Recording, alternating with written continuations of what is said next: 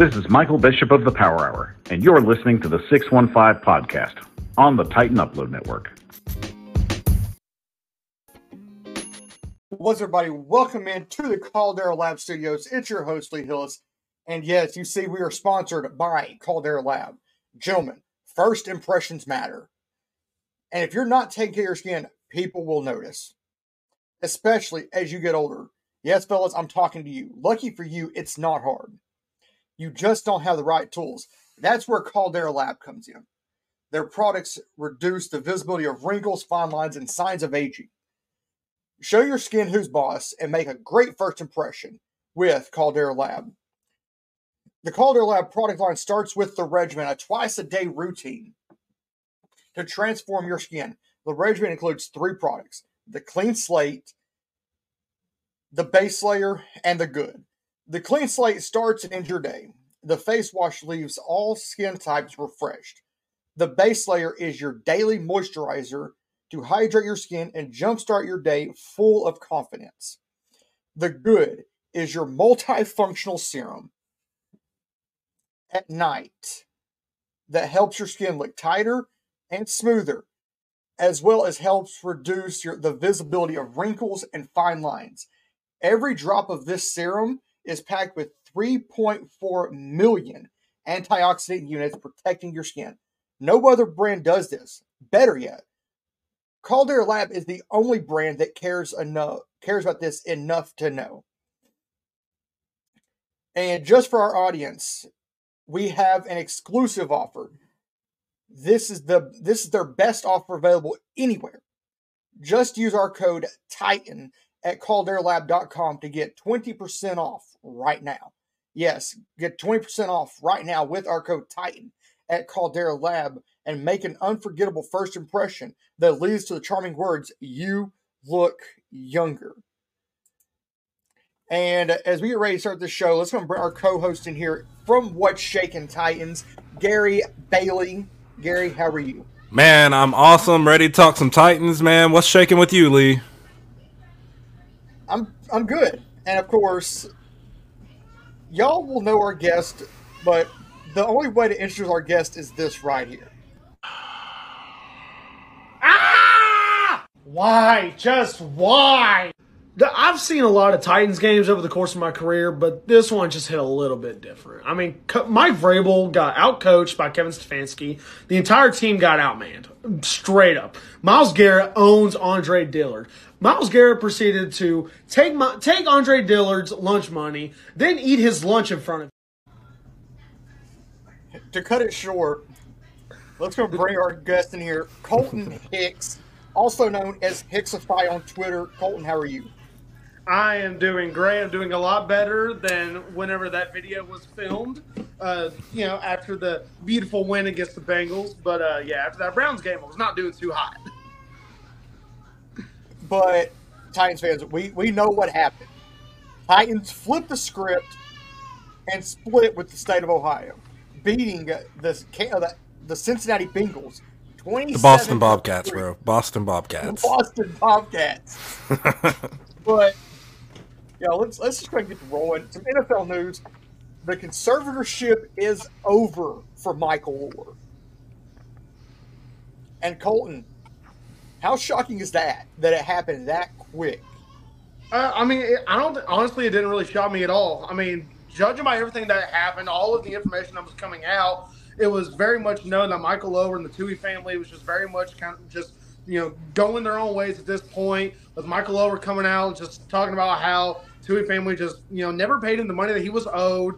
I mean, just basically what the NCAA was afraid of happening, it kind of seems like it was happening, where they were bringing him in to make him exclusively go to Ole Miss to become, the All-American that he was. And, obviously I'm sure there was still love from the Tui family to Michael Oher. It just really sucks that after the movie that came out, growing up, everyone loved The Blind Side. I don't know anyone that didn't like it. And then just the beautiful movie. It's my favorite movie. It's an incredible movie. I mean, it was a fantastic portrayal of what everyone thought of Michael Oher. unfortunately, when it comes out, I mean, Michael even wrote a book about it, about just how the movie portrayed him as just a dumb kid, never played football, and he's just like, what are you even talking about? I'm playing football my entire life, and I was already going to be All-American. So things just didn't quite add up. So yeah, this conservatorship being broken apart doesn't really surprise me. I fully expect it to to come, and hopefully Michael Irvin will finally get the money that he deserves. From the blind side. Yeah, I have to agree with you there. It's good that it's finally over.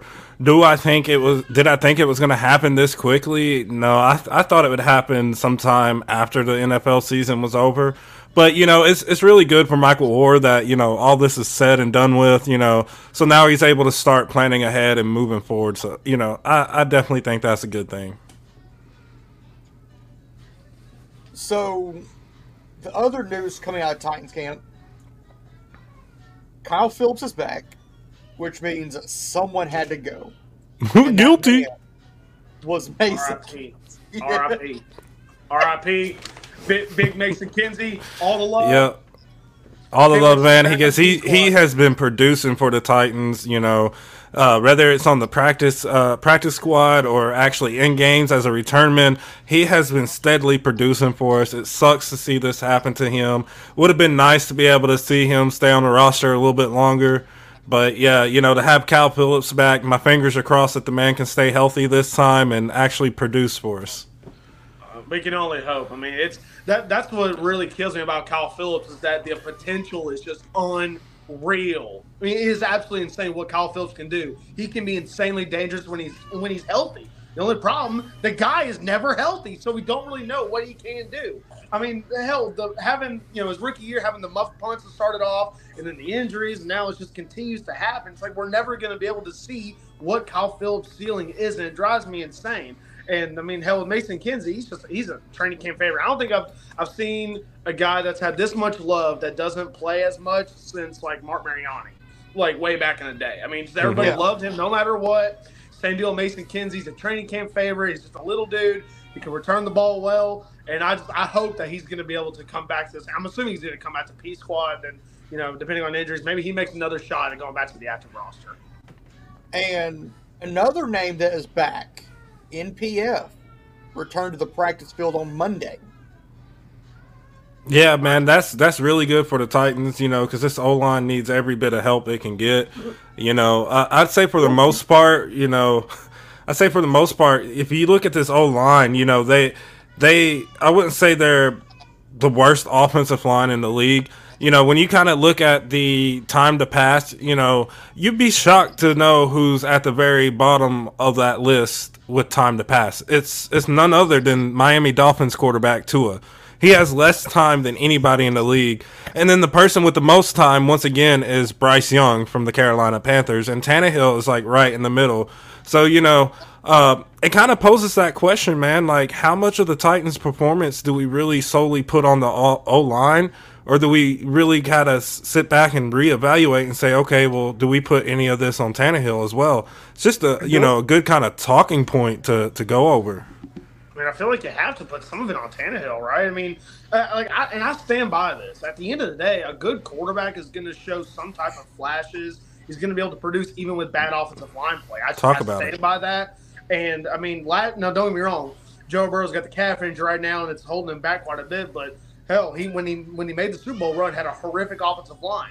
Good quarterbacks are still going to do something, even when the offensive line is just not as good. And so that's where Ryan Tannehill.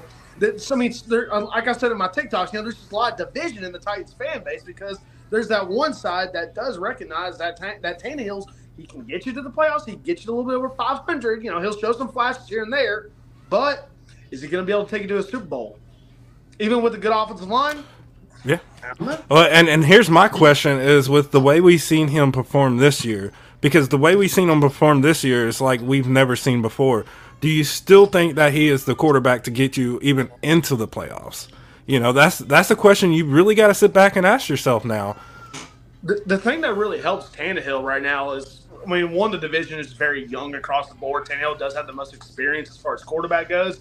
And and now the Titans are getting ready to, we'll talk about it later in the podcast, but, getting ready to go play the Colts. I mean, we got a lot of our division games are going to be late in the year as well. And so those division games are going to be the most crucial for Ryan Tannehill. If he's going to be able to win those, that's going to ultimately determine how far this Titans team is going to go. But even then, once the Titans do get into the playoffs, is Ryan Tannehill going to be able to win you those ball games? I mean, we've seen it where we tried in 2019, leading with Derrick Henry. Is Derrick Henry, the star running back, going to be able to take you to a Super Bowl? Well, go play the Chiefs. Ultimately, the elite quarterback is gonna they take over and they win ball games. That's what Ryan Tannehill has to do, and this is his last chance. Yeah, and I'll say this, man. You're talking about being in a young division and stuff. If you really go and let's just talk about Texans and the Titans, man. C.J. Stroud's out here making a name for himself, and the level, and the level of production that he's doing. Like this is to be where Tannehill's playing at, being a 12-year vet. However, you see Tannehill out here making mistakes that you see rookies make, and you're like, man, you're a 12-year vet. Like you should be past this. You should know better. So it is kind of head scratching, and man, like you said, the Titans fan base is so split on this. But also at the same time, I think you just gotta call it how you see it, man. And of course, everybody's seeing it from different eyes. So yeah. But the big thing coming out of Sunday, the King has to pass Earl Campbell. Yes, sir. Talk about it. For second all time in rushing yards in the Titans and Oilers history. Yeah, only one person stands in his way, and it's number 27. Yep. And it is so good to see Henry, actually get out there and produce again. Like I was talking to Lee, off air, and I was telling Lee, I don't put week 1, week 2, or week 3 on Henry. I really don't, because if you really go back, it's the play calling. Henry's the type of running back, that needs consistent play. And when he rips off a 9-yard run and then you pull him out of the game, you're not giving him those consistent reps, And I told everybody, you go back and you watch What's Shaking Titans, you see my 3 keys to success from week 1 all the way until last week was Henry. We got to utilize Henry, because without Henry, you don't have a productive Tannehill. And you go to this game against the Bengals, what did we see? Every single one of those play, the entire defensive line bit on Henry back to back to back. And boom, boom, boom. Tannehill was completing these play-action plays like they were nothing, man. I mean, that's the thing. It's crazy because Tannehill gets complimented having Derrick Henry there. But does Derrick Henry really get complimented having Ryan Tannehill as his quarterback? I mean, and that's what drives me absolutely insane as far as like where this team is with the whole time with Derrick Henry. I mean, he's one of the greatest running backs of our generation, if not the best running back of our generation. And this entire team has to rely on Derrick Henry to win the ball game. Yep. But can Derrick Henry ultimately take you to a Super Bowl? I feel like that ultimately needs to be the goal of every team in the NFL. I don't think I'm really too crazy for thinking that. Every team's goal is to win a championship. And that's where it's like, I love Derrick Henry. Love him to death. One of my favorite Titans of all time. But I need Tannehill to be able to be the guy and have Derrick Henry compliment him, not the other way around. Yeah. All right. If Derrick Henry is supposed to be the sole focus of this team, then how the hell is the most important player your quarterback supposed to do? Yeah. And I mean, if you go back and you look through Tannehill's career, I don't think Tannehill's really ever been that guy, that we need at quarterback, who the running back complements, or who the quarterback basically is there and complements the running back, and not vice versa, where Henry, is basically the go-to for the Titans. And, with this current roster that we have built up, and unfortunately, and I'm not trying to put Tannehill down, but Tannehill has to have Henry in the game in order for us to be successful. You look at week 1, 2, and 3, the defenses aren't, and yes, Tajay Spears is productive. Don't get me wrong. He's going to be a great running back in the future. But right now, there ain't a single defense in the NFL who is afraid of Tajay Spears. They're not selling out to stop Tajay Spears. You see, when we put Spears in, they're not playing 9 in the box. The second Henry walks onto that field, we have a whole different defensive look. They're selling out to stop Henry. And you're right, man. We have to have a quarterback who, if Henry ain't being productive, who can carry us. And, unfortunately, I think we've seen, especially, against the Browns, we've seen that, Tannehill struggles doing that, it sucks because you think, you're 12 years into the league, you should be able to carry a team at some point, just solely on your arm. And, I think if you go back to the first time we made it into the playoffs when we beat the Patriots and then we turn around and we beat Baltimore, go look at Ryan Tannehill's numbers. They weren't spectacular at all. Like 11 for 16, 109 yards. Yeah, the first game was like and I want to bring this up to everybody who wants to put down Malik Willis. Go back and you watch that Patriot game, and guess who didn't have above 100 yards? He had 87 yards. Ryan Tannehill. Next week, guess what? He had 117 yards.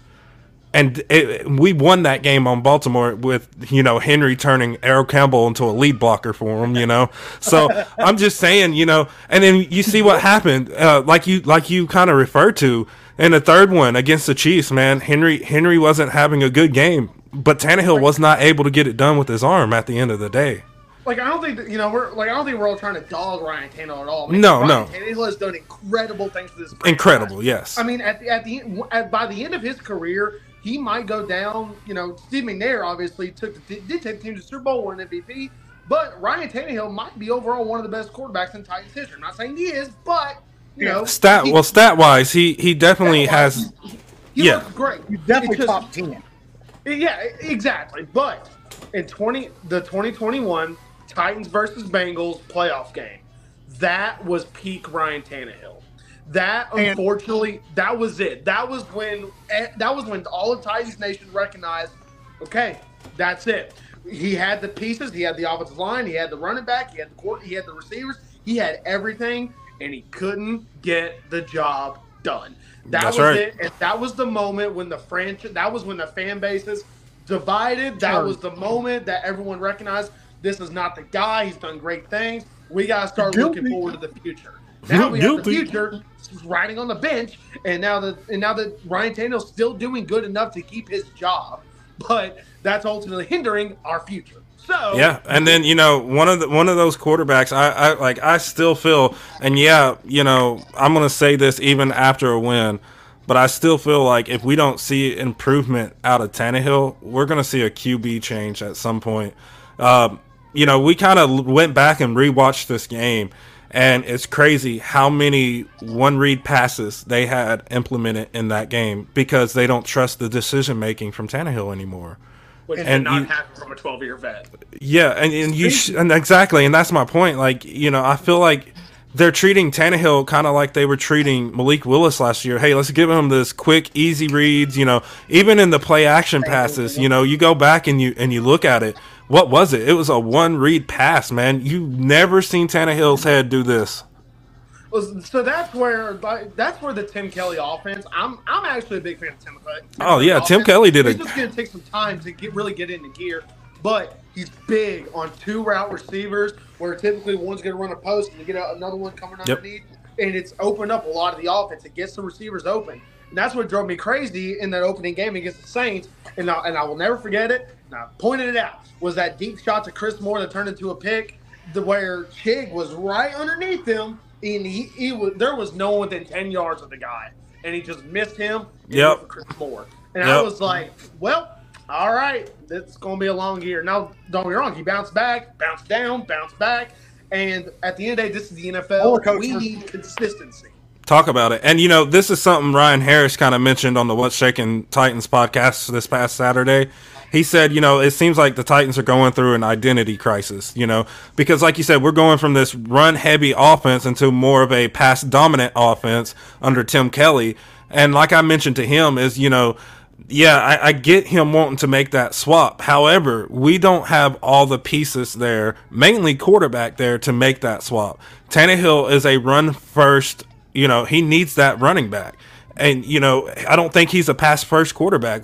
You go back through his history from the time he was with Miami all the way to when we got him, he really, the times Tannehill did excellent was when Derrick Henry was out there performing for us, Ryan Tannehill's a very accurate quarterback. Yeah, he's very accurate. And definitely, like, his best attribute, Tannehill's best attribute is that play-action pass. Oh, it's beautiful. It's one beautiful. Of the best in the league. Yeah. And, really, could you blame him? I think any quarterback, when you have Derrick Henry in the backfield and you play action and the whole defense decides to take off after him, of course you're going to hit that receiver and it's going to be a beautiful pass. You got all day and tomorrow to pass that ball. Yeah. So let's kind of move on to the next one.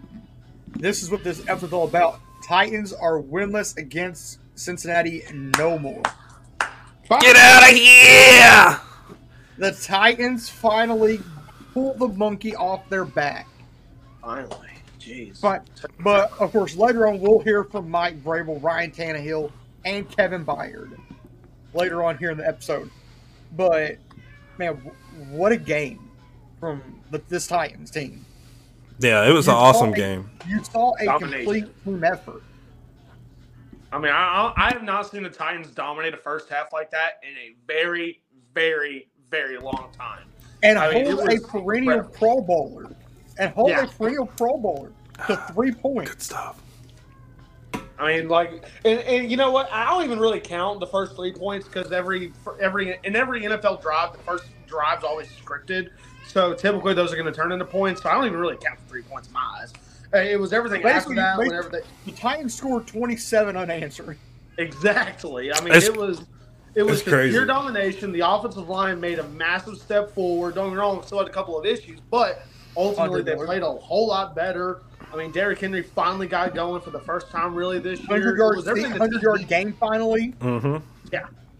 Well, we made this somebody actually commented this in the post-game show I did, but they basically said, Henry usually isn't a week 1 through 4 running back. So, we start seeing Henry pick up from week 4 on. And, I think, once again, we kind of seen that here.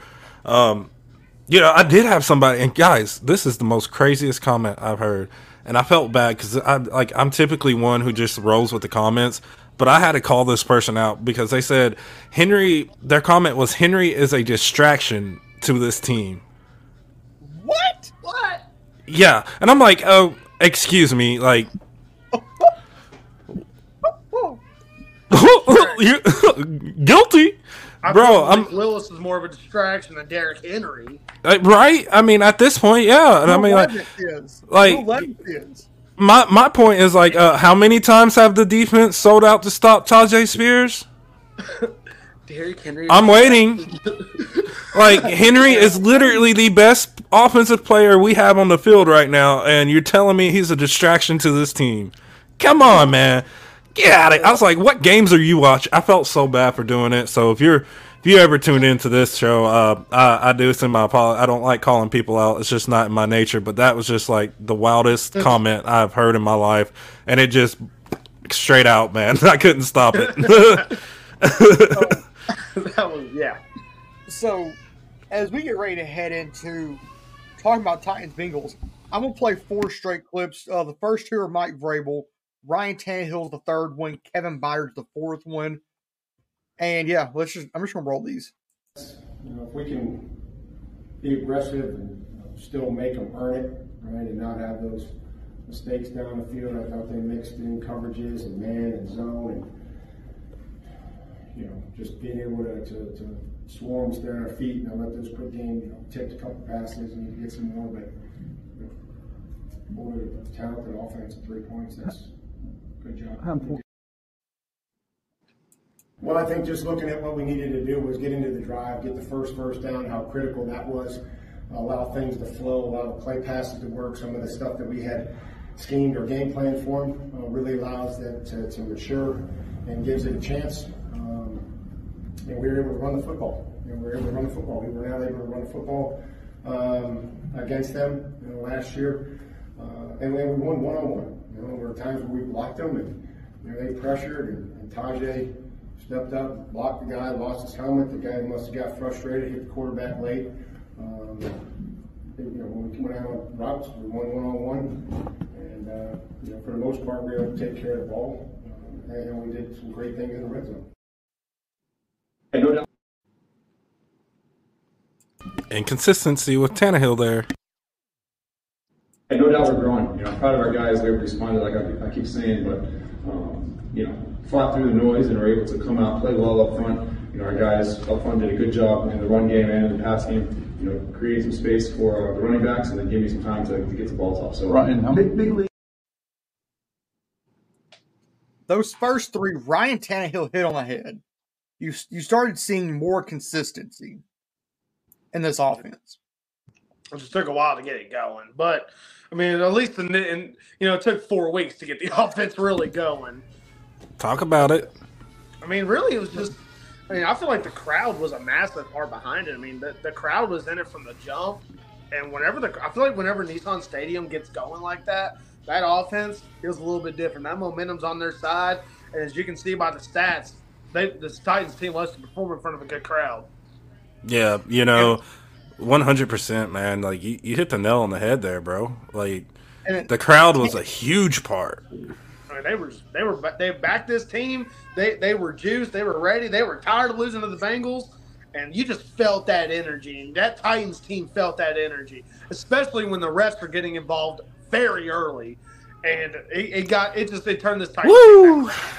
Yeah, bro. Like you're on point. What about Derrick Henry? Derrick Henry passing is now 7 for 8, 3 touchdowns. We got the young sheriff. Peyton Manning 2.0 here. How about to say I don't know who Derrick Henry is. I know who Peyton Manning, our running back, is. So I'm just saying Henry for quarterback. Can you imagine just Henry at quarterback, Tyjae Spears just read option all day. Just keeping Jeffrey Simmons in as a full permanent fullback from now on out. Yeah, now that would revolutionize the NFL. I like it. We're going back to 1940s football. Let's do it. Bring back the wing T. Yeah, so, hey, man, just looking at these stats, man, of course you can see that, the offense really came out. They performed. Henry 22 for 122 yards. Tannehill 18 of 25 for 240, averaging 9.6 yards per play. And, of course, he had to just go and give them one. So, one interception to one TD. For the most part, though, they did a good job. So, you can't really bang them over the head too much here, but I think it was awesome to see Henry, have that game. He needed it. He needed the game. These first 3 weeks, we hadn't seen that Derrick Henry at all. And like you mentioned, he takes some time to really get going. And this was the first game he finally it all flowed, and I feel like that's going to continue. Yeah, and like I said, you go back to the first 3 games and. I don't know how much we can really put that on Henry's shoulders because of just the type of play calls they were calling. Yeah. We've seen multiple times they'd put Henry in and then turn around and pull him out for three series, and it was just you can't do that with Henry. And this is the first game where we actually seen Henry in the field consistently like we used to. And, I called it last week. I said, if we want to start winning, if we want to even have a remotely close elite offense, we need to ride the back of Derrick Henry, and it's nothing about Tannehill or anybody else, but this is how this offense with the personnel that we currently have right now is built. I know we really just want that pass dominant offense, but we just don't have all the pieces for that just yet. So we have to stick to what we know works, and what we do know works is El Tractorstico, baby. But of course, all of these the 4 clips, they're all brought to you by Teron Davenport. They're courtesy of TD, basically. Huge shout out to DD there. Some huge stats from Tannehill. Against the Blitz in Week 4 versus the Bengals. He was 7 for 9. Completing 77% against the Blitz in Week 4. 148 yards passing. He was 21.1 yards per completion, 1 touchdown.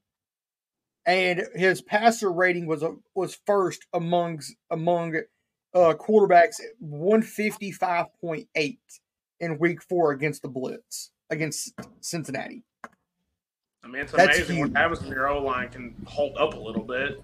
I mean, the entire game, I continuously saw the offensive line was holding up better, but they also brought in the tight ends. The entire game, it didn't matter what side the tight ends were on, they were chipping both the edges. You know, both Derrick Henry and Tyjae Spears both being able to help out Tannehill as well. I mean, it was a lot of 2 or 3 receivers that were just going at it, you know, as far as getting to the routes. But, I mean, that a lot of it came down to, you know, seeing Josh Wiley, Trevin Wisco, Chick just chipping those ends, you know, making it harder, building, just giving at least another second for Tannehill. That's all you need in the NFL. Just a second more, and it's amazing what can happen. Yeah, you know, a huge shout out to the tight ends, you know, because that was, I think, the biggest key of that game and that success behind Tannehill was just, you know, those tight ends doing their job, man. Mm-hmm. And of course, congrats to the Rook, Josh Wiley, on his first NFL touchdown. It's a beautiful touchdown too. Good pass by Peyton Manning there to Josh Wiley. It was awesome to see Peyton Manning back on the field once again.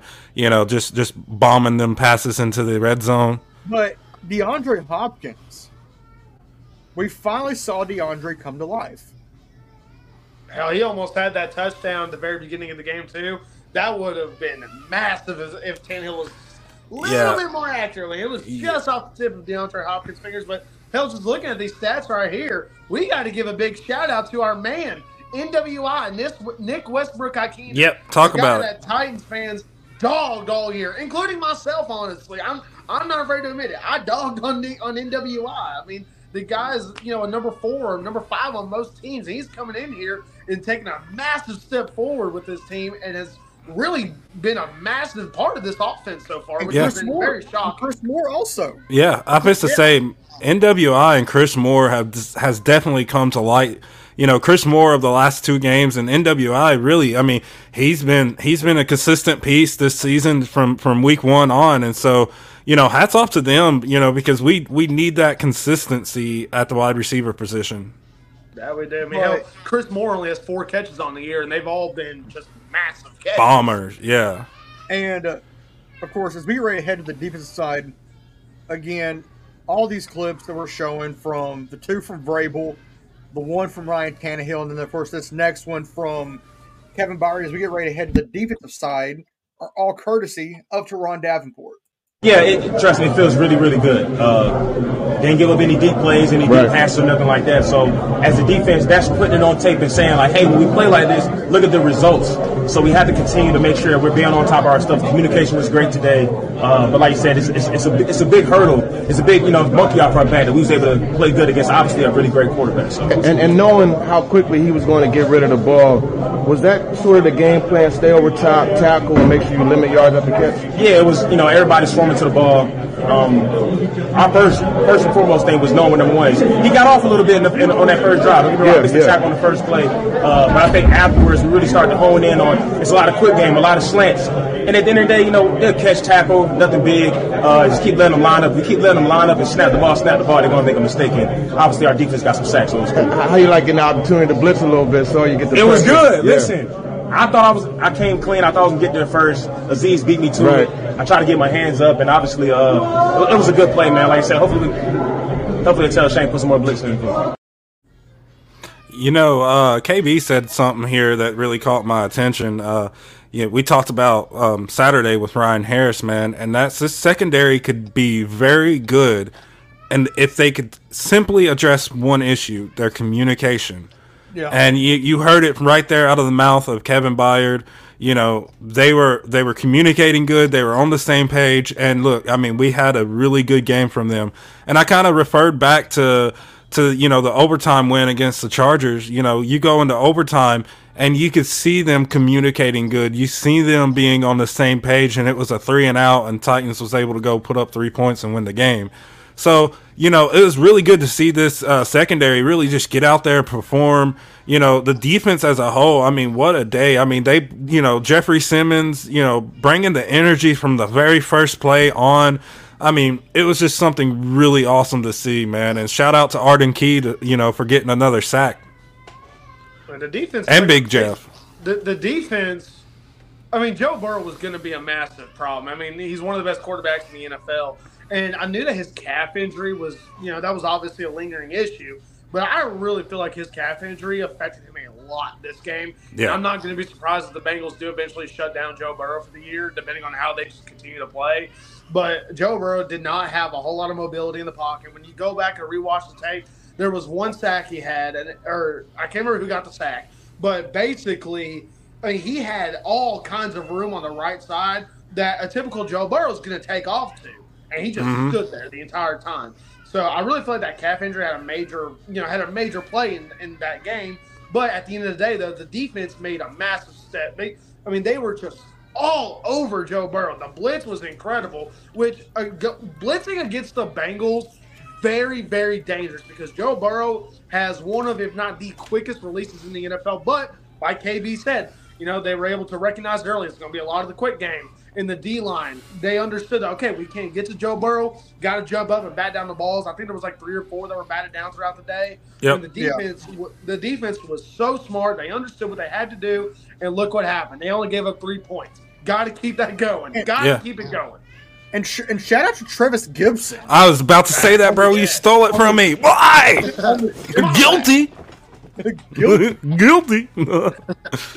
Yeah, huge shout out to Travis Gibson, man. Because when we signed him, you remember I told you, Lee, I said Travis Gibson low key could be one of the best signings on defense by the Titans, low key. And sure enough, man, we're starting to see him. Yeah, a Z shout. Yeah, but I mean, bro, you put Gibson in there because Gibson has speed. He has that closing speed, man. And I like. Woo! He's fast. He is a fantastic little gem that we got in free agency, considering the fact that the Bengals signed their left tackle to like a $64 million deal or something like that, and he got absolutely smoked all game. Yeah, well, by far, in my opinion, the best signing this offseason by the Tennessee Titans has to be Nick Folk. Huge shout out to Nick Folk. Go drink you a cold Mountain Dew or a cold Pepsi, brother, because you sure deserve it, Brian. Nick Folk, I don't remember. I am feeling parched. I don't think I've ever, or was it ever, but it's been a long time since I haven't had to worry about our kicker situation. He's what, 6 for 6 in the year, like 8 for 8. He hasn't missed a kick all year. It's been 10 straight. 10 straight. It's been awesome. 10 straight, bro. 10 straight. That's unreal. Hands down, the best signing by the Titans this offseason, man. I feel like we got to give a big shout out to Rand Carthon too. That dude he's just brought in incredible talent to this team. Nick Folk, Aziz Al-Shire, D-Hop, Sean Murphy, Brunskill, yeah. Daniel Brunskill, yeah. I'm going to say this. Travis Gibson. Brunskill is a top 6 guard right now. He was a beast in San Francisco. I don't know why people slept on the guy. And I love it. Rand Carthon so far has been he has done an incredible job. You know what? Great players for a very. Here's a good Pepsi product. Cheers to Rand Carthon. Get it, Rand. You deserve it. But let's go ahead and go to the Bengals side of this. The Boston Bobcats here, boys. But yeah, Joe Burrow. I'm gonna say this. Joe Burrow is no fluke. Yeah, even with a messed up calf, he still got out there and performed, man. To be 20 of 30, 165 yards, averaging 5.5 yards per play. The one thing I can say is the man didn't throw no interceptions. So, although one was really close on the first drive. Yeah, bro.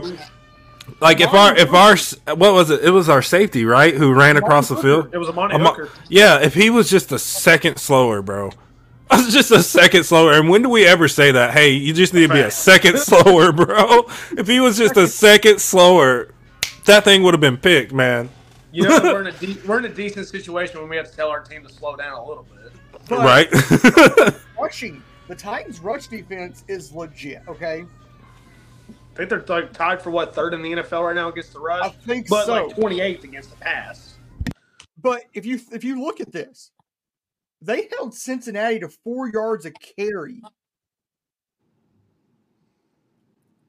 It also didn't help that they went down really early, so they had to rely on Joe Burrow. I'll say this: if you go, can you bring that back up real quick? Cincinnati. Yeah. So Joe Nixon, man, and this is my thing, and I kept saying this. If they would have kept Joe Nixon in as their focal point on offense, this game would have been 100% different. Because Nixon was eating us alive right there, man. He had like what 28 or like 32 yards in the first drive, something like that. Yeah. Cincinnati was a 2.5 point favorite in this game. The spread was 41.5. So you can't count that when the Titans are underdogs, you're gonna win money. Anytime the Titans are underdogs, bet the money line. You want to pay your rent this month? Bet the Titans if they're underdogs. If they're favorites, though, just fade it.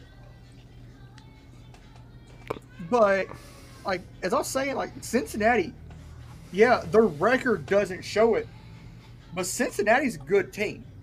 Yeah, talk about it, man. Like, I mean, there's still so much time in the year. They can flip it around. Jamar Chase had almost 100 yards on our defense. The problem is that no one else got any close. Yeah, no one. Got to pass that rock around. Boyd, 4 for 26. T. Higgins, 2 for 19. Tanner Hudson, 2 for 18. Trenton Irwin, 1 for 17. Drew Sample, 1 for -1. I'm going to say this.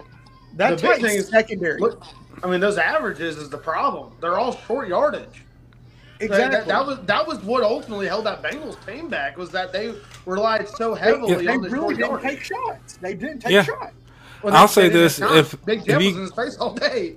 If you go back and you watch Week 3's matchup with the Bengals, you know, if they would have kind of came in with a similar game plan against the Titans, I feel like they would have definitely been more productive because they relied heavily on the run game, and the run game opened up the pass game for them. But this time they kind of thought, okay, we're going to allow the pass game to open up the run game, and then, you know, honestly, they kind of just stopped with the run game and just relied on Burrow.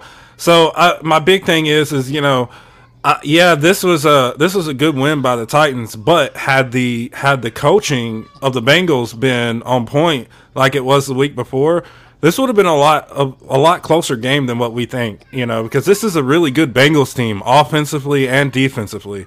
And yeah, Burrow's hurt, but I mean, go back and watch last week. You know, they still managed to grab the win. You know, and it was just all on how they utilized their offense. And it's kind of what I say about the Titans, you know. When we actually ride the back of Henry, we are in our best chance to win offensively, you know. But when we keep Henry on the sideline for the majority of the game, you know, you're really basically shooting yourself in the foot there. I mean, that's the beauty of the NFL. That's what makes the NFL as wonderful as it is, because it is a chess game. Anybody can win any week. And when the Titans are a perfect example. You know, they have the rough game week 1, bounce back week 2, get absolutely destroyed week 3. I mean, it was very clear that Mike Vrabel was outcoached by Kevin Stefanski. That is just how that game went. They were outcoached and they were outmanned. And then here comes the next week, and Mike Vrabel outcoaches Zach Taylor. The Titans outman the Bengals. I mean, that's why the NFL is the most popular sport in America, and is probably one. Well, I don't know, soccer's pretty high up there, but they're going to be, you know, eventually making their worldwide expansion. Definitely. Well, I mean, it's already in the works. You know, they do have a plan to start a overseas league. I'm not sure how soon, but they're planning on putting four teams overseas, and there will be a new division. So they'll basically come over here to America and compete, and then, you know, there will also be home games where they're competing against themselves. So, you know, I'm really excited to see that, because, you know, that not only broadens the game, but then you're bringing in new talent from all across the world. And, you know, I'm all about that, man. If you can play football, let's get you in here. Let's see what you got, you know. I cannot wait to see this Dolphins team just go to Germany and smoke them by 150. It's going to be beautiful. Can't wait. All right, let's talk special teams. You see right there, Nick Folk, legend, 2 for 2, hit his longest kick of the year from 53. and it would have probably made it from 60. But man, Evan McPherson is no fluke either. Oh, he's one of the best kickers in the NFL. I mean, I'll put him up there with. Well, he's not Justin Tucker, but I feel like he's a top 3 kicker. He's very consistent. So I like Evan McPherson. Oh yeah, for sure, man. I mean, hell, I'll never forget that kick in the playoffs where I was sitting right behind the field goal post where I saw it go through, and then all the Bengals fans ran out. It was a tough day to see Evan McPherson come out and just tap the vein because he knew that there was no ice in him. I mean, he knew that he had the game. But as we get ready to head to the next segment, the good, the bad, the ugly, we have to give another shout out to our other sponsor, Homage. Let's do it. And of course, hey. Gary is wearing some Homage right now. The Oilers hoodie. Got the Oilers shirt on underneath here. But the good, the bad, the ugly, brought to you by Homage. Of course, we have to start off with the good. Both Gary and I, we went very similar. Gary went Henry, and the offensive play calling. Yep, man, Henry. I mean, what more do you need to say? I mean, like I said, the part of the 3 keys to victory for me on my podcast was, utilizing Henry. That was the first key. It's been the first key since week 1. And what did we see? They utilized Henry like they needed to. And in doing so, Tannehill had more of a productive day. This offense as a whole had more of a productive day. And then you go offensive play calling, man. Like, hats off to Tim Kelly, man, because Tim Kelly realized that, hey, we could keep it at, a pass dominant offense, but it's not getting us nowhere. Let's go back to what we know works for this team, and that's Henry. And of course, we came away with a win, and not just any win, but a dominating win here on offense. And then, of course, I went O. Henry, like the candy bar, O. Henry. And then the offensive game plan. The offensive game plan was solid. Talk about it. In my mind, Derek doesn't get that 100-yard game if the Titans pull him out late. Well, yeah. But for him to clip his first 100-yard game of the season, it was huge. Oh, yeah. It was everything he needed. I mean, that was what Derrick Henry needed to get the year going. Now, I don't expect him to stop. It's only going to keep growing. It's going to keep getting better and better. Can we say 200 yards next week? I don't know about 200 yards, but whenever we play the Texans, for both those games, go ahead and give him his 253. Go and give him his 253 touchdowns. I mean, we mentioned earlier about how he is second now in franchise. He's only 1,390 yards behind Eddie George right now. So I think that, like, mathematically, he would have to average like 107 or 108 yards a game. I think I could be wrong. From here I think that's what I am wrong. I said from here on out. Yeah. From here on out, he'd have to average like 107, 108 yards a game to break the record. Which for Derrick Henry, that's doable. That is very doable. But for every good, there's the bad. We both somewhat went the same place again. For me, I went lack of mobility from Ryan Tannehill and the decision making. The decision making is a huge question mark for me with Ryan Tannehill. As we've mentioned, Ryan Tannehill is a 12-year NFL vet. He should be capable of making these decisions on his own, but the coaches don't believe that he can. That's why they're taking the decision making out of his hands. Yeah, we talked about earlier. At the end of the day, is Ryan Tannehill going to be the guy that is going to be able to carry this Titans team? I mean, the best teams in the NFL, their best player typically is not their running back; it's the quarterback, and that's what we need Ryan Tannehill to do. We need to know that, okay, if Derrick Henry cannot get going, if Tyjae Spears can't get anything going, can Ryan Tannehill, if needed, lead this team? Can Ryan Tannehill take over a ball game? We haven't seen it in a while, and now he's definitely he's 36 years old now. He's got the young bucks sitting behind him. He's on a contract year, and something's going to have to get done after this. And so Ryan Tannehill's got to show that yes, he is a 12-year veteran. Yes, Ryan Tannehill can take over a game, but he has to show it. He has to prove it now, or it's just done, and that's the end of his time in Tennessee. And of course, Gary, the bad for you. Yeah, man, the bad for me was, of course, you have to start with the dirty laundry on the field. I can't tell you how much I was yelling at my TV when we literally ended the first quarter, and when we came back for the start of the second quarter and there was a flag on the field.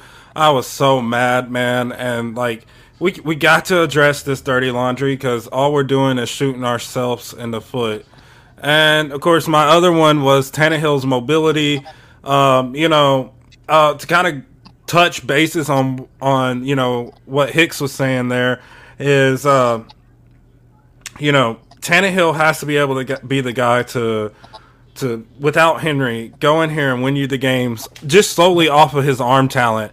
And if you sit back and you look at not only this season but last season, and even in our playoffs games, do you think Tannehill is that guy who can get you to the playoffs with just solely his arm talent? Yeah, I mean, if you're asking me personally, my answer is no. Like, I don't think Tannehill comes close to that. Tannehill has to have, a core group of people around him. And a part of Tannehill's, greatest attribute is the play action pass. And you wouldn't have that play action pass without having a dominant running game. So, do what, Lee? It's in Derrick Henry. Yeah, and Derrick Henry, yeah. Henry is a big key to Tannehill's success. So I honestly I think his mobility. You go back and watch that game, like his mobility in the pocket was just poor, very poor. We did see him kind of move around when he went to do a lead block for Henry or Spears, one of the two. I don't remember who it was. But that was the most mobile we've seen him, in that entire game. I mean, you go back and you look at the time when he ran out of the pocket, he was running slow. He just does not have that speed that we used to seeing from him. And of course, he's getting up there in age, and then also coming off the injury from last year. I don't know, man. I just don't think that's Tannehill. We don't need Ryan Tannehill running 50 yards down the field. I mean, that's not the need that we need from Ryan Tannehill. We need a guy who's just going to at least have some pocket presence. A guy who's going to be able to move around if needed. I mean, Tom Brady was 43 years old and at least able to move around. That's all we need from the guy. I mean, hell, even Aaron Rodgers in his 4 plays before he blew his Achilles out, he's still able to move around the pocket. Even these old guys can still do it. That's what we need Ryan Tannehill to do right now. Talk about it, bro. Recognize that if you got a tackle bunch down, okay, maybe I should take a couple steps to the left. Maybe I should move up in the pocket. I mean, you go back and rewatch the tape. There were multiple times, and there was one that really stuck out to me against the Browns game where Andre Dillard, he got blown up in 2 seconds, but there was also this is what the offensive line looked like. I mean, it was wide open. If he just took a couple of steps forward, he would have been just fine. It could have hit someone. That's what we needed from Ryan Tannehill, and we're still questioning that. After 12 years in the NFL, we're in week 4 right now, and you're telling me you can't just move a couple of feet in a pocket? Really? Well, and I'd say this, even in 2019, I don't think questioning his mobility in the pocket was a big question. In 2020, in 2020, it wasn't a big question. It became a question last year. With the turnstile at left tackle. Yeah. Now, do you think that his ankle injury that he suffered last year could be part of the problem this year? I think it is. I think he's. I don't want to say afraid to be mobile with that ankle. But I wouldn't say afraid, man. I would just say this.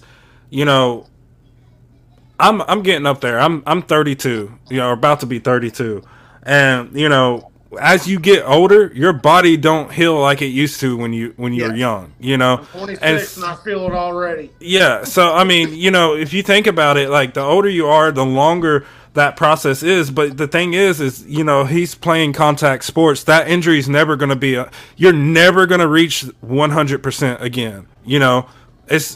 That's just how it is, man. And honestly, I feel like we're watching kind of like the slow deterioration of Tannehill, the slow regression of Tannehill. And it really, it's natural, very natural. We've seen it with Peyton Manning. We've seen it with Tom Brady, and I mean, we've started seeing with Aaron Rodgers a little bit. Yeah. Father Time's unbeaten, man. Yeah. Father Time's unbeaten. At the end of the day, the sun will always set. It's just unfortunately looks like that's creeping on the horizon in Tennessee. Yeah, unfortunately. With the bad, it gets even worse with the ugly. Gary, you and I went the same place with just one of them. The officiating. The officiating was horrendous. I tell you what, man, these refs are going to cost me a phone and a TV by the end of the year. I'm telling you, man. Man, the ghost call against Roger McCreary to start the game, that set the tone. And the crowd immediately started yelling, "Ref, you suck!" I mean, it got loud really quick. Because it was surprised. A total ghost call. My co-host Blueface was there at the home game, and we're sitting there voice chatting each other back and forth, and I was like, man, y'all need to start throwing stuff at these refs, get them in check real quick. Oh yeah, I say eventually Titans fans might get drunk enough. I mean, they doing at UT.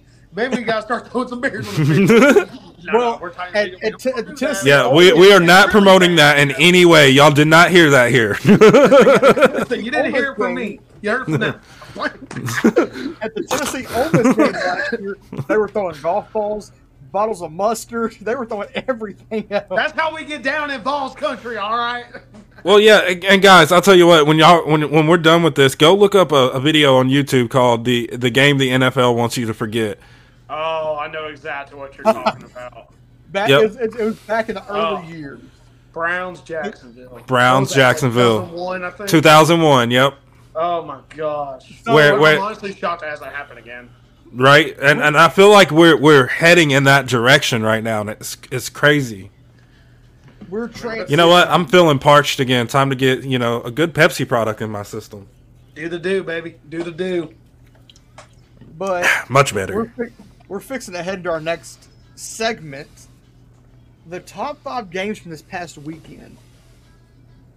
And Colton, what were your top 5? Well, I don't know if I got top 5, but one I want to really talk about is how the Dolphins hung 70 points last week, only to lose by I think 28 to the Bills this week.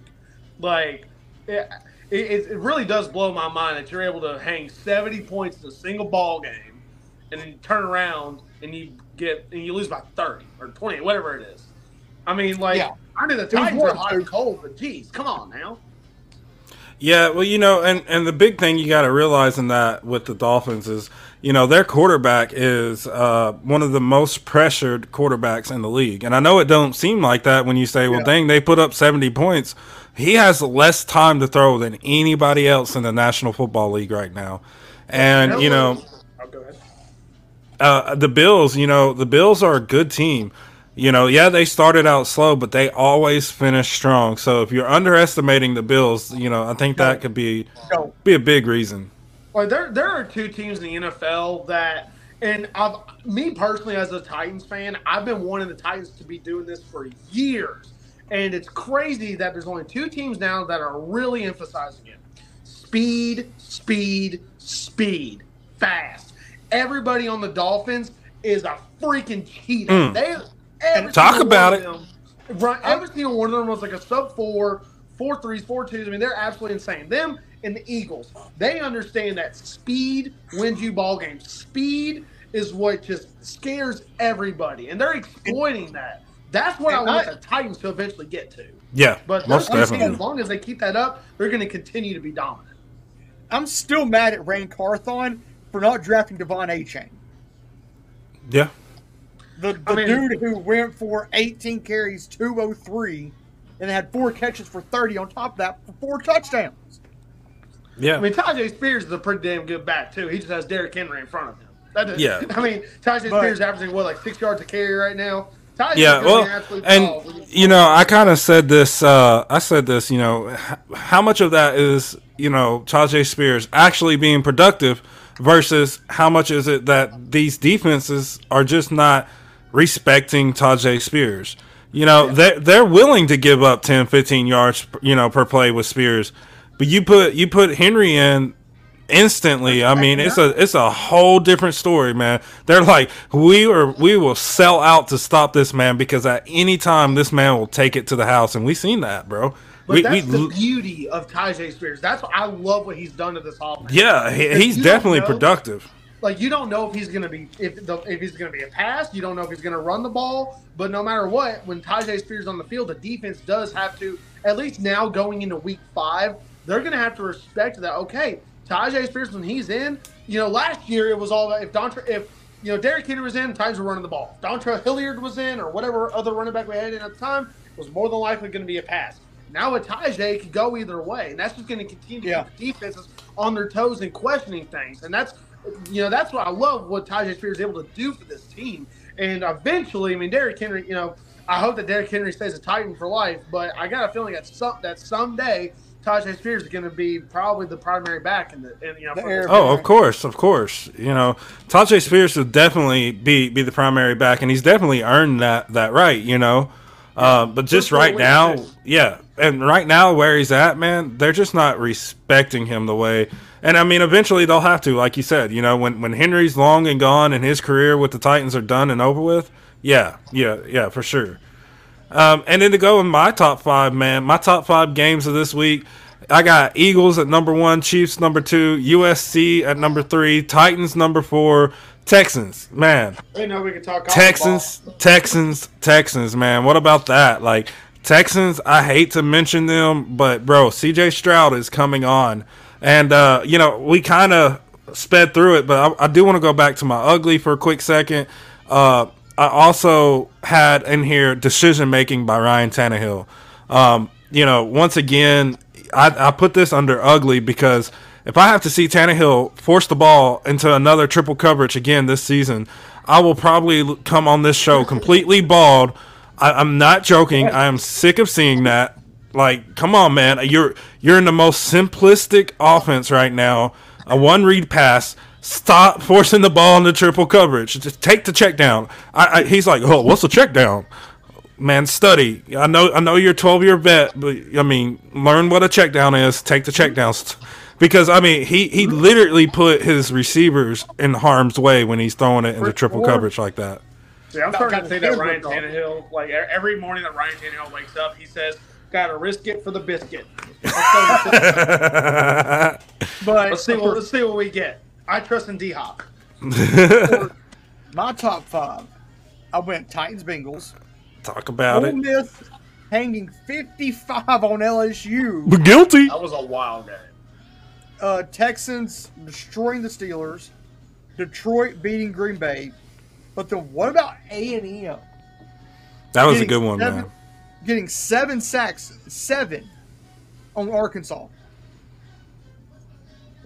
Lay back up. A&M, in my mind, is the team to beat in the West. Definitely, man. They've got 14 sacks in the last 2 weeks. Man, it's really crazy how much of a fall Alabama's taking then. If they're saying A&M's going to be over the West.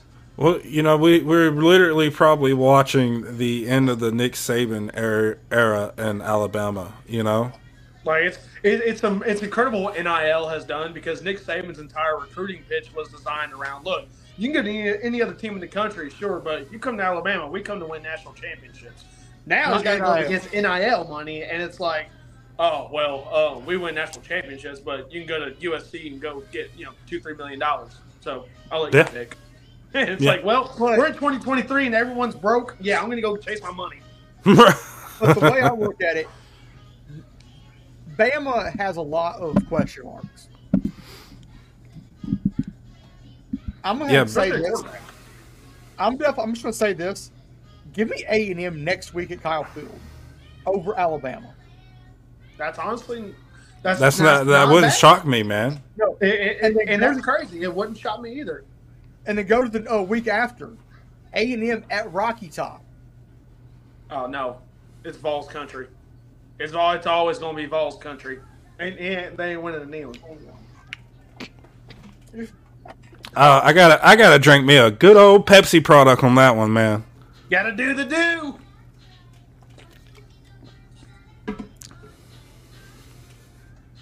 I'm kind of scared what's about to happen. Right? Oh man. I thought he was going. I thought he was going to have some kind of stuffed animal. Or, that's okay. It's just a hat. We cool. Guilty. Oh, yo. I did it. But so let's go ahead and look at our records from last week's pick'em. Gary finally clipped double-digit wins. Finally. Gary hit double-digit wins. I'm about to start betting on Lee's money lines. So, I want to give a huge shout-out, to Maddox as well, man, because Maddox went 12-3 on me. 13-3. 13-3. I was just like, daggum, man. Hell yeah. And of course, Colton, you saw mine, 12-4. Stud.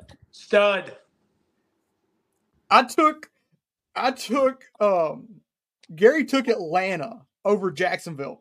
I took Jacksonville. I did too. Yeah. I did it too. I took Bengals over Titans as well. All right, now what the hell, man? Man, look, you can't blame me after that Browns performance. Fair enough. Hey, you like that graphic right there, don't you? Hell yeah, it is FTC week. It is Colts hate week. Time to take them little ponies out to the barn. So let's just run and take a quick look through the Colts statistics. Anthony Richardson sucks. Is mediocre. Michael Pittman, I feel like there's like a small decline this year. He's blind. But then defense, it gets even smaller. It's very young. This Colts team is a very, very young team. I think their average age is 26 or something like that. It is a very young team. And then, but they have a nice wide receiver who was a Buffalo Bill last year in Isaiah McKenzie. He has slippery hands. He's not a guy. Unless Christian Fulton's covering him, I ain't worried. Right. But how weird is it to see that every team in the AFC South is sitting at 500? Yeah, man, that's crazy that we're all 2-2 in the AFC South right now. And of course, Titans at the bottom because we ain't had a divisional game. That's about to change. So hopefully Titans go up 3-2 here. I mean, the defense is obviously doing their job, but the offense, they've got to step it up. I mean, look at that. Yeah. I mean, if the Colts were able, so far had 97 points total offense, even the Texans are right there too. This Titans offense has got to continue to build off what they did on Sunday. It's got to keep hanging points. Yeah. I want to see a 30-point game. We haven't seen that since 2021 against the Dolphins. Talk about it. We need a 30-point game, and it needs to happen against this Colts team, who's playing a very young secondary, including a couple of rookies. So I'll say this, man, low key, this could be a game that Titans fans should worry about because we seen this year that what is Ryan Tannehill's Achilles heel for playing. It's not just away games. Titans are 0-2. It's not just away games. It's playing any sort of remotely close good defense. Saints has a good defense. You look at the Browns game. The Browns have a good defense, man. And so that could be that Achilles for Tannehill this year is whenever we face something like that. The Colts defense is not nearly as good as that Browns defense. No, I know the Browns, they had their day yesterday or Sunday. I feel like the Colts defense though is right in between the Browns and the Bengals. I feel like they're better than the Bengals. Puts them about midway point, I feel like, which is just fair for the Colts. Yeah. But I'm going to make this point. The Colts are 0-2 at home. About to be 0-3. We tighten up. Talk about it! That's what we do. We tighten up.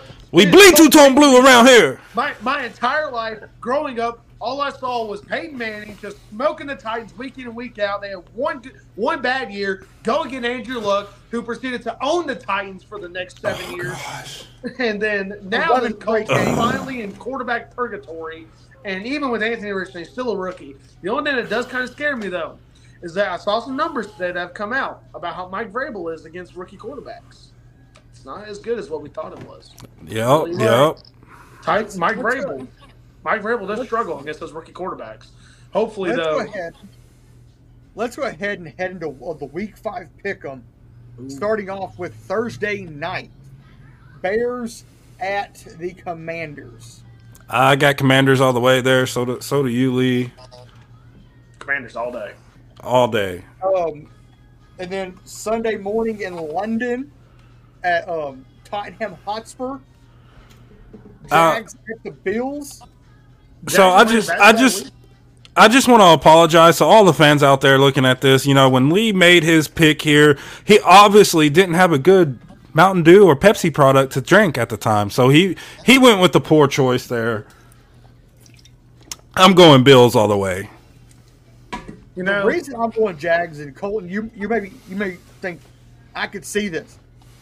Jags have now been in. This was their second game in London this year. That jet lag is tough. That jet lag is really tough. And the Bills are having to fly to London. So Jacksonville, their internal clock is already set there in London. Not only that, the Jags have a massive fan base in London because they've been playing there the last 6 years now. They've got a great fan base that's sitting behind them. And I honestly did not know that the Jags were going to be in London for 2 weeks in a row. That's insane. So, yeah, I'm unfortunately going to be taking the Jags. I hate it. I hope Trevor Lawrence just gets absolutely demolished. But odds are probably going to be the Jags. Texans at the Falcons. Texans, man. Give me the Falcons at home. I like the Falcons at home. Think they're going to bounce back. They had a rough time in London. Give me the Falcons at home. The thing I'm thinking, the reason both were scoring Texans, teams usually have a bye week after a game overseas. Yeah, they're going to come back they're going to come back. They're not with not a lot of rest, you know. They're going to be a little wore out here in this game. I think the Texans team is coming in with too much with too much steam coming off this win against the Steelers, who, you know, everybody thought, you know, was just this high-end team, and, you know, they was able to go out and get a really convincing win against them. I have to go with C.J. Stroud and the Texans on this one. You know, hats off to C.J. Stroud. He's been performing out there. Yeah. Go Arthur Smith. I believe in you, man. I believe in you. Him and his stash. Him and his little 1980s stash. Him and that beautiful grayness. You just feel the FedEx all over him. The next game, Carolina at Detroit. Give me Detroit. Yeah. I'll take Simba here. I think Simba is a really good win over the Panthers. Titans at the Colts. Gary, both you and I are going Colts. Yeah, no, I have to say, bro, I'm going with the Tesla Fireballs in this game. I think the Tesla Fireball is going to definitely come out and give us a convincing win against the Cowboys here. It's going to be a really awesome game to watch. Tighten up. Giants at the Dolphins. Give me the Dolphins. Yeah, I agree. There's no way the really big Smurfs are going to squeeze out a win here against the Atlanta, Florida Dolphins here. Saints at the Patriots. Mac Jones has nothing right now. Give me Demario Davis, Cam Jordan, and the Saints. Yep. Once again, I'm right there with you, Lee. I think Saints are going to take this win over George Washington and the Patriots here. So, it's going to be a convincing win by the Saints. I like the Saints, but I don't know. Something's just telling me about them Patriots at home. They've had been off to a rough start. Bill Belichick's going to really get on that team at home. I still am going to take the Saints, but I'm not going to be surprised if this Patriots upset. An AFC North matchup, Ravens at the Steelers. Give us the Ratbirds. Yep. One of my best friends is a Steelers fan, and I hate the Steelers with a passion. I hate the Talk Ratbirds about it. even more. I hate the Ratbirds even more. I do. But playing at Acrisure Stadium in Pittsburgh is very, very, very hard to do. Divisional games are very hard to beat in the NFC or in the AFC North. I'm going to take the Steelers over the Ravens on that one. Yeah, like Lee said, there's no way I don't see the 69ers, 49ers stars coming out with the win here. Time out. I forgot Kenny Pickett got hurt, and he ain't going to be coming back. Give me the Ravens. I totally forgot Kenny Pickett's out for the next 4 weeks. Take back. If Kenny Pickett was in, probably a win. No Kenny Pickett. Give me the Ratbirds. Eagles at the Rams. Give me the Eagles. Yeah, I'm taking A.J. Brown. A.J. Brown definitely, especially after his performance last week, guys. I mean, let's talk about it. Nine receptions for 175 yards and a pair of touchdowns. Like, he's a dog. He's a dog, man. I hate John Robinson. Can we please somehow, I don't care if we gotta rob him. Let's just go get him back. Can we get our takebacks allowed? can we do an Indian give? Shout out, no shout outs. But honestly, though, this is my only issue with the Eagles. They have had a lot of close games, lot of very close games. But the Rams are going all the way to California, and Los Angeles, and Cooper Kupp is coming back off of IR.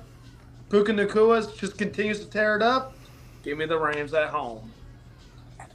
Okay. Cincinnati at Arizona. I said give me Cincy. Yeah, here me and Lee kind of disagree here. I couldn't go with the Boston Bobcats. Instead, I went with the Red Dubs here. I think the Red Dubs are going to come away with a convincing win. And I think I'm going to have to go with Gary on this one. I think that Josh Dobbs has been very surprising so far this year. And he's able to lead a not bad Cardinals team. And if Joe Burrow loses one more game, the Bengals go 1-4 at that point. Then they're going to have to really start looking at potentially shutting them down for the year. I'm going to go with the Cardinals on this one.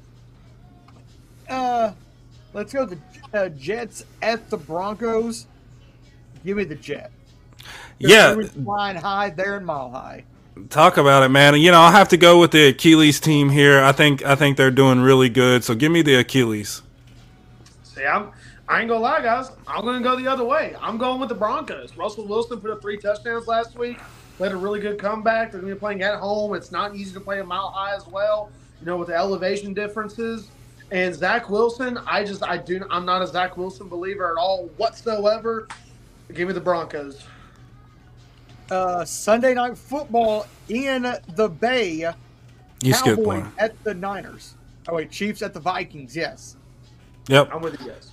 Yeah, I'm going Swift and Kelsey here over the Vikings. I think Swift and Kelsey is going to definitely deliver a good game for us. So give me the Swift and Kelsey team. The NFL is not going to allow the Chiefs to lose to another game if Taylor Swift is in attendance. Odds are Taylor Swift's going to be there. It's going to be an indoor stadium. Give me the Chiefs. Then Sunday Night Football in the Bay. Cowboys at the Niners. Give me the Niners. That's going to be a good ball game. Yeah, I'm taking the Seems Fake team here. 49ers all day long.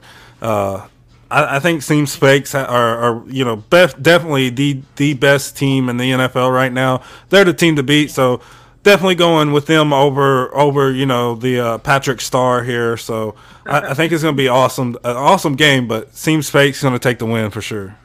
And I'm going to ride with you guys as well. 49ers. The Packers at the Raiders on Monday night. Yeah, so, here we got Greenland Google versus the Pirates of Hawaii. I think Greenland Google's going to take the convincing win over the Pirates from Hawaii here for sure, so give me the Packers all day. I'm going to go with the Raiders on this one. Jimmy Garoppolo should be coming back from his concussion protocol, And I like Jimmy G. I don't think he's too terrible. I think he's a 500 kind of guy. And the Packers are just not a good team. You know, I mentioned it before the season's even started. As far as is Jordan Love going to be a successful quarterback? And it was all going to really come down to how good of a coach Matt LaFleur was going to be for him. I know you guys definitely remember when Matt LaFleur was the OC for the Titans. Yep. They were in the 28th best offense in the NFL. And so whenever he goes to Green Bay, obviously Aaron Rodgers is going to make him look really good. We had Dick LeBeau then too, right? Or was that the year before? I don't remember. Anyway, though, let's say ultimately, though, I don't think that Jordan Love was going to be good old malarkey. Oh yeah. No, well we had Dick LeBeau for a year with Vrabel as well. Yeah, but that was like 2016. So yeah, that would have been Matt LaFleur's rookie year. Yeah, because if you remember, that was I think that was the first time we made it to the playoffs. Yes, because our defense was lights out under Dick LeBeau, and we had just a stellar defense with him. Yeah, because that was the Mariota catched himself. Yep, against Kansas City. Yep. Yep. I said yeah. So yeah, ultimately, Matt LaFleur was not a good offensive coordinator. I feel like Aaron Rodgers just made him look a lot better than what he is. Now talk about it. Now we're really starting to see it with Jordan Love, and I do not believe in Jordan Love. I don't think he's going to be. The 2018 season. What about him? So I'm going to say this. The 2017-2018 season, that was malarkey. That was when that catch happened, was the 2018 playoffs. 2017-2018 playoffs. Yep. Literally right after we played New England, malarkey was fired. Which means Dick LeBeau went also. No, we kept LeBeau. Because if you remember, the reason we let go of LeBeau was because of his health. Dean Pease came in with Vrabel. No, you know what? You're right. It was Dean Pease who I was thinking of. But I'm going to go Lee Corso here. My bad. I'm going to go Lee Corso here. Not so fast, my friend. Ooh. Jordan Love, 901 passing yards, 8 touchdowns, 3 interceptions. Sprinkles. Packers are favored by 2 in Las Vegas. Packers are 2-2, with the Raiders being 1-3. Raiders are 0-1 at home. Packers are 1-1 on the road. Give me the Packers. I respect it. I respect the opinion. Ultimately, I value the quarterbacks on are they going to be a Super Bowl caliber quarterback? And I just am not I'm a Jordan Love hater. I admit it. So, before we end this, man, I do want to kind of, if Lee don't mind, I would like to kind of chime in on this as well, because I took the same stance as you, coming into the year, and I was out. Was I not out on Jordan Love? Every time me and Lee talked about it, I was like, man, I just don't trust Love. I don't think he's the guy. But slowly but surely, we're starting to see Love progress each and every game. Yes. We think, okay, yeah, he's not a rookie, but this is his first season of actually legitimately starting as a starting quarterback. It's going to take time for this stuff to process. You look at C.J. Stroud, he didn't come out blaring, looking good at all, his first few games. He's starting to progress over time. So when it comes to Jordan Love, I think we're kind of somewhat seeing that same thing.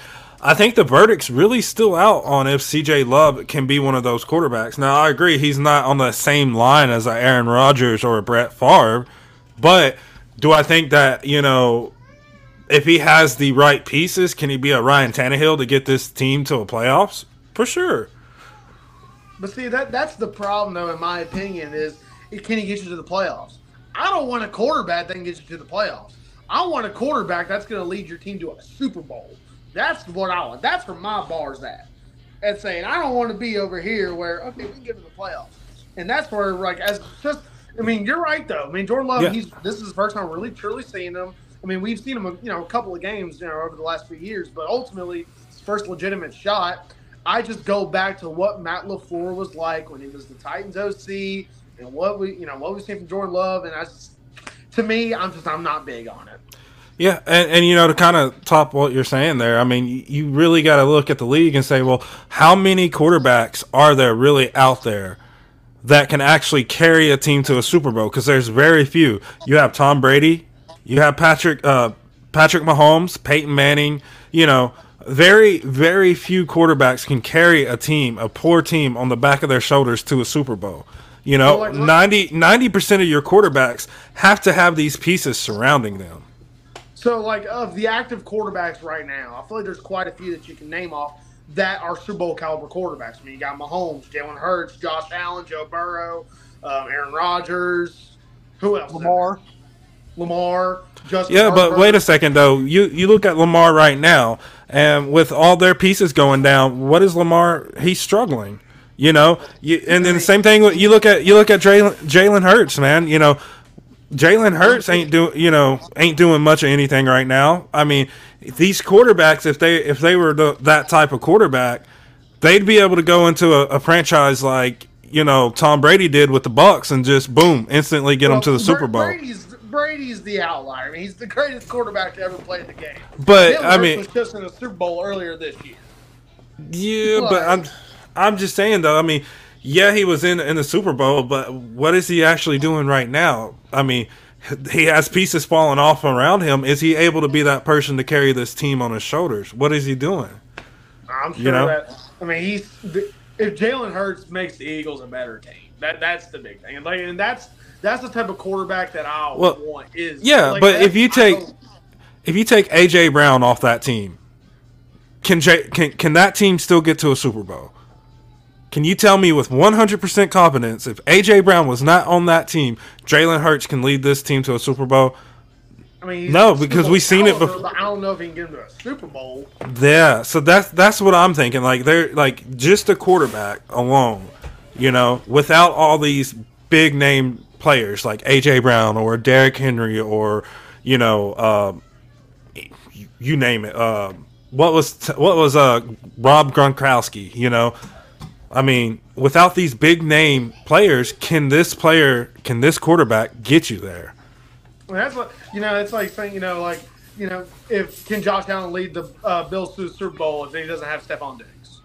At the end of the day, they're always going to have your number one receiver. All these teams have those types of receivers, unless you're Patrick Mahomes.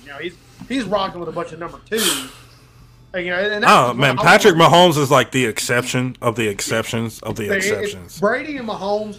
Different. They are built different to everybody else. And there's still a good amount of, in my eyes, Super Bowl caliber quarterbacks where they can definitely, dominate a regular season, get you to the playoffs, and if a couple different things go their way, you're going to be in the Super Bowl. Yeah, That's what I'm hoping the Titans. So with that being said, if you look at Ryan Tannehill, if a couple different things went different for him in that Cincinnati game, we would have been to a Super Bowl. Yeah, but he threw 3 interceptions right to the defense. Yeah, I mean, you can't deny that. But that's what I'm saying, though. Interception, if it was like the offensive lineman just absolutely blew the protection, got strip sacked, that's a little bit different. But when Ryan Tannehill's throwing just absolute gifts to the defense, that's the difference. That's the problem. Yeah, I mean, I definitely agree. I'm just saying, if you're sitting there saying exceptions, If a few things would have been different, this person could have been a Super Bowl caliber quarterback. Well, then you really got to put in a lot more of those quarterbacks like a Jordan Love or a Ryan Tannehill, because literally you look at Tannehill and, like I said, those 3 interceptions didn't happen. Who's to say Titans could have won that game? But they did. but they didn't. Yeah. True point. I mean, I'm just saying that. Yeah. But I mean, you do have a valid point, man. I do. I see where you're coming from, 100%. That's just what makes the NFL so great. You're right. Let's head to the final thing, which is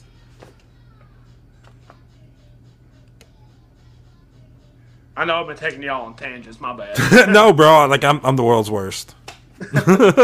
Hey, we tighten up. It's what we do. Yeah, man. I love talking football, man. That's what I'm here for. But as we get ready to get out of here, there's one new thing that we're adding, and it's the feel-good story of the week. and let's let Colton go first on this. Well, feel good story of the week. Ultimately, I don't know if this counts as a feel good story, but I feel good about what the Titans fan base of where it's eventually going to be. And actually, not even the Titans fan base, the NFL. I don't know if some of y'all watched during the London game. The ESPN had the Toy Story game, and I thought that's absolutely. I love that they're doing this Toy Story game, and they've been doing it for a few years now on Nickelodeon, where the NFL's targeting the youth. Because they are thinking 20, 30, 40, 50 years ahead, and. I'm not a father. I know one of y'all's definitely a father. Yeah, I got 3. Yeah, it's like I got a 6-year-old and two 8-month-old twins. Man, that's a lot. And one day you're going to be watching football with them, and the NFL is specifically making this entire. They're growing the next generation by putting these games on Nickelodeon.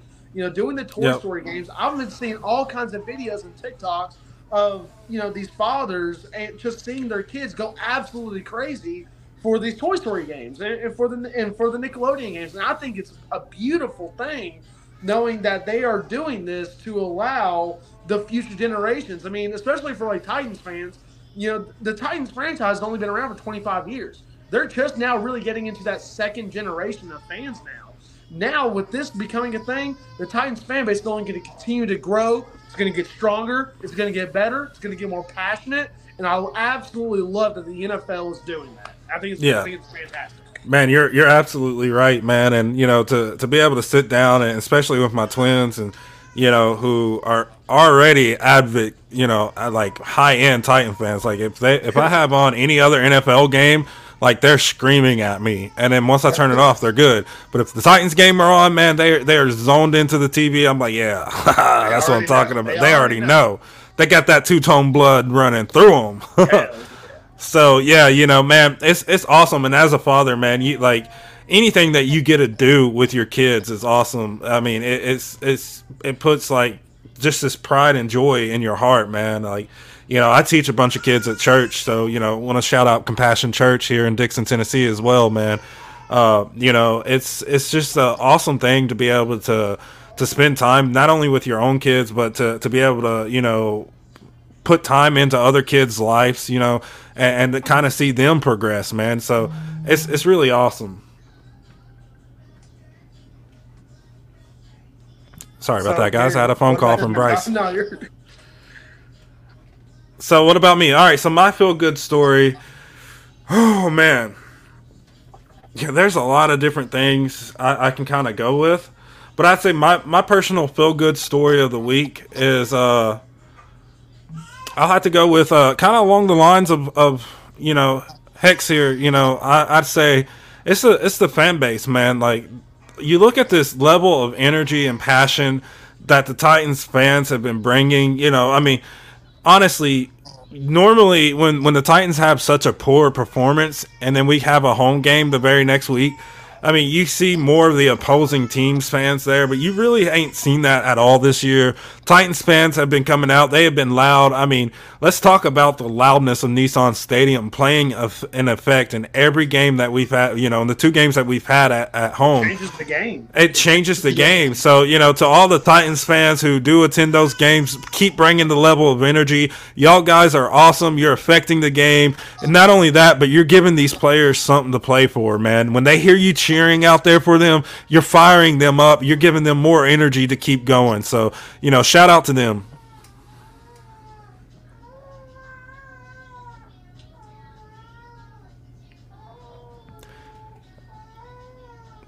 And guilty. Well, I will say though, I guess that for anyone that is watching right now, even though there we go. Okay, there we go. If you are a Titans fan and you just love to party, you love to tailgate, you love to get down, I am a part of Two Tone Blue Nation. We host an incredible tailgate for all. Doesn't matter, how old or young you are. We got all kinds of food and drinks. We got a DJ. It's a fantastic time. We are located underneath the pedestrian bridge in Ladar. Again, we are Two-Tone Blue Nation. It's a great time. Be sure to come by and check it out if you want to come party with the best. Definitely, man. Like, I know, like I said, me and my fellow co-hosts will be attending the next home game against Atlanta Falcons for the throwback.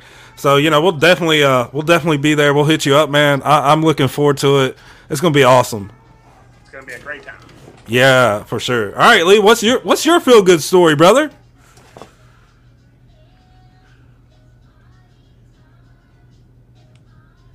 So, of course, Gary, you and I went back and forth about this. Yeah, I like your feel good for sure. Van Voorhis. This, most of the time, like if you hear about a woman playing or a young girl playing football, it's usually special teams. This girl is lining up as a safety. A safety. And if you go pull up her game from a week or two ago, the reason I'm bringing this up, she's proven to young girls, it doesn't matter how big you are or how small you are. You can do anything that you put your mind to. Because she's going out there. This girl's 5'6", 5'6", and is playing safety. Yeah, I believe she's like 5'6", 140 something pounds. University in Virginia. Yeah, that's having no fear. They not afraid. That's hard to find in a lot of people. Not afraid to get hit or get hurt, or give hits or get hit.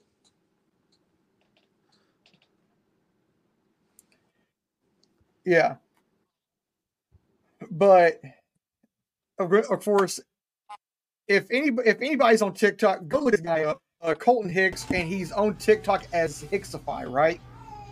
Yeah, my ad's at Hicksify. You can find me Colton Hicks. My profile picture, I'm picking up a keg. I was really hammered, and it was a great time. So yeah, make sure to follow me on there. I post all kinds of Titans content.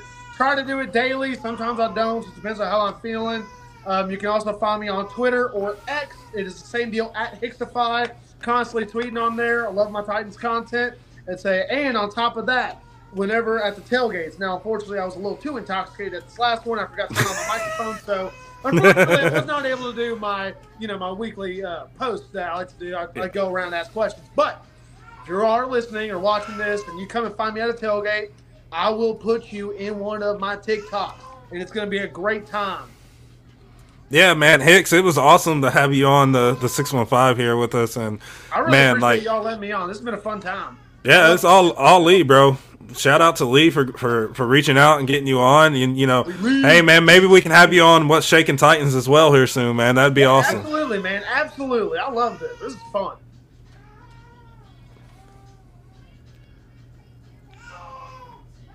Yeah, man. It's been a everybody. Tune back in next week. Yeah, everybody, if you're listening, tune back next week because our guest next week has 30-plus years of radio in Nashville. Talk about it. It's George Plaster. Ooh, okay. But it's going to be awesome, man. For Colton Hicks and Gary Bailey, I'm Lee Hillis. As I always say, stay classy and tighten up. Tighten up. Tighten up. Tighten up. Let's get tightened up. Tightened up.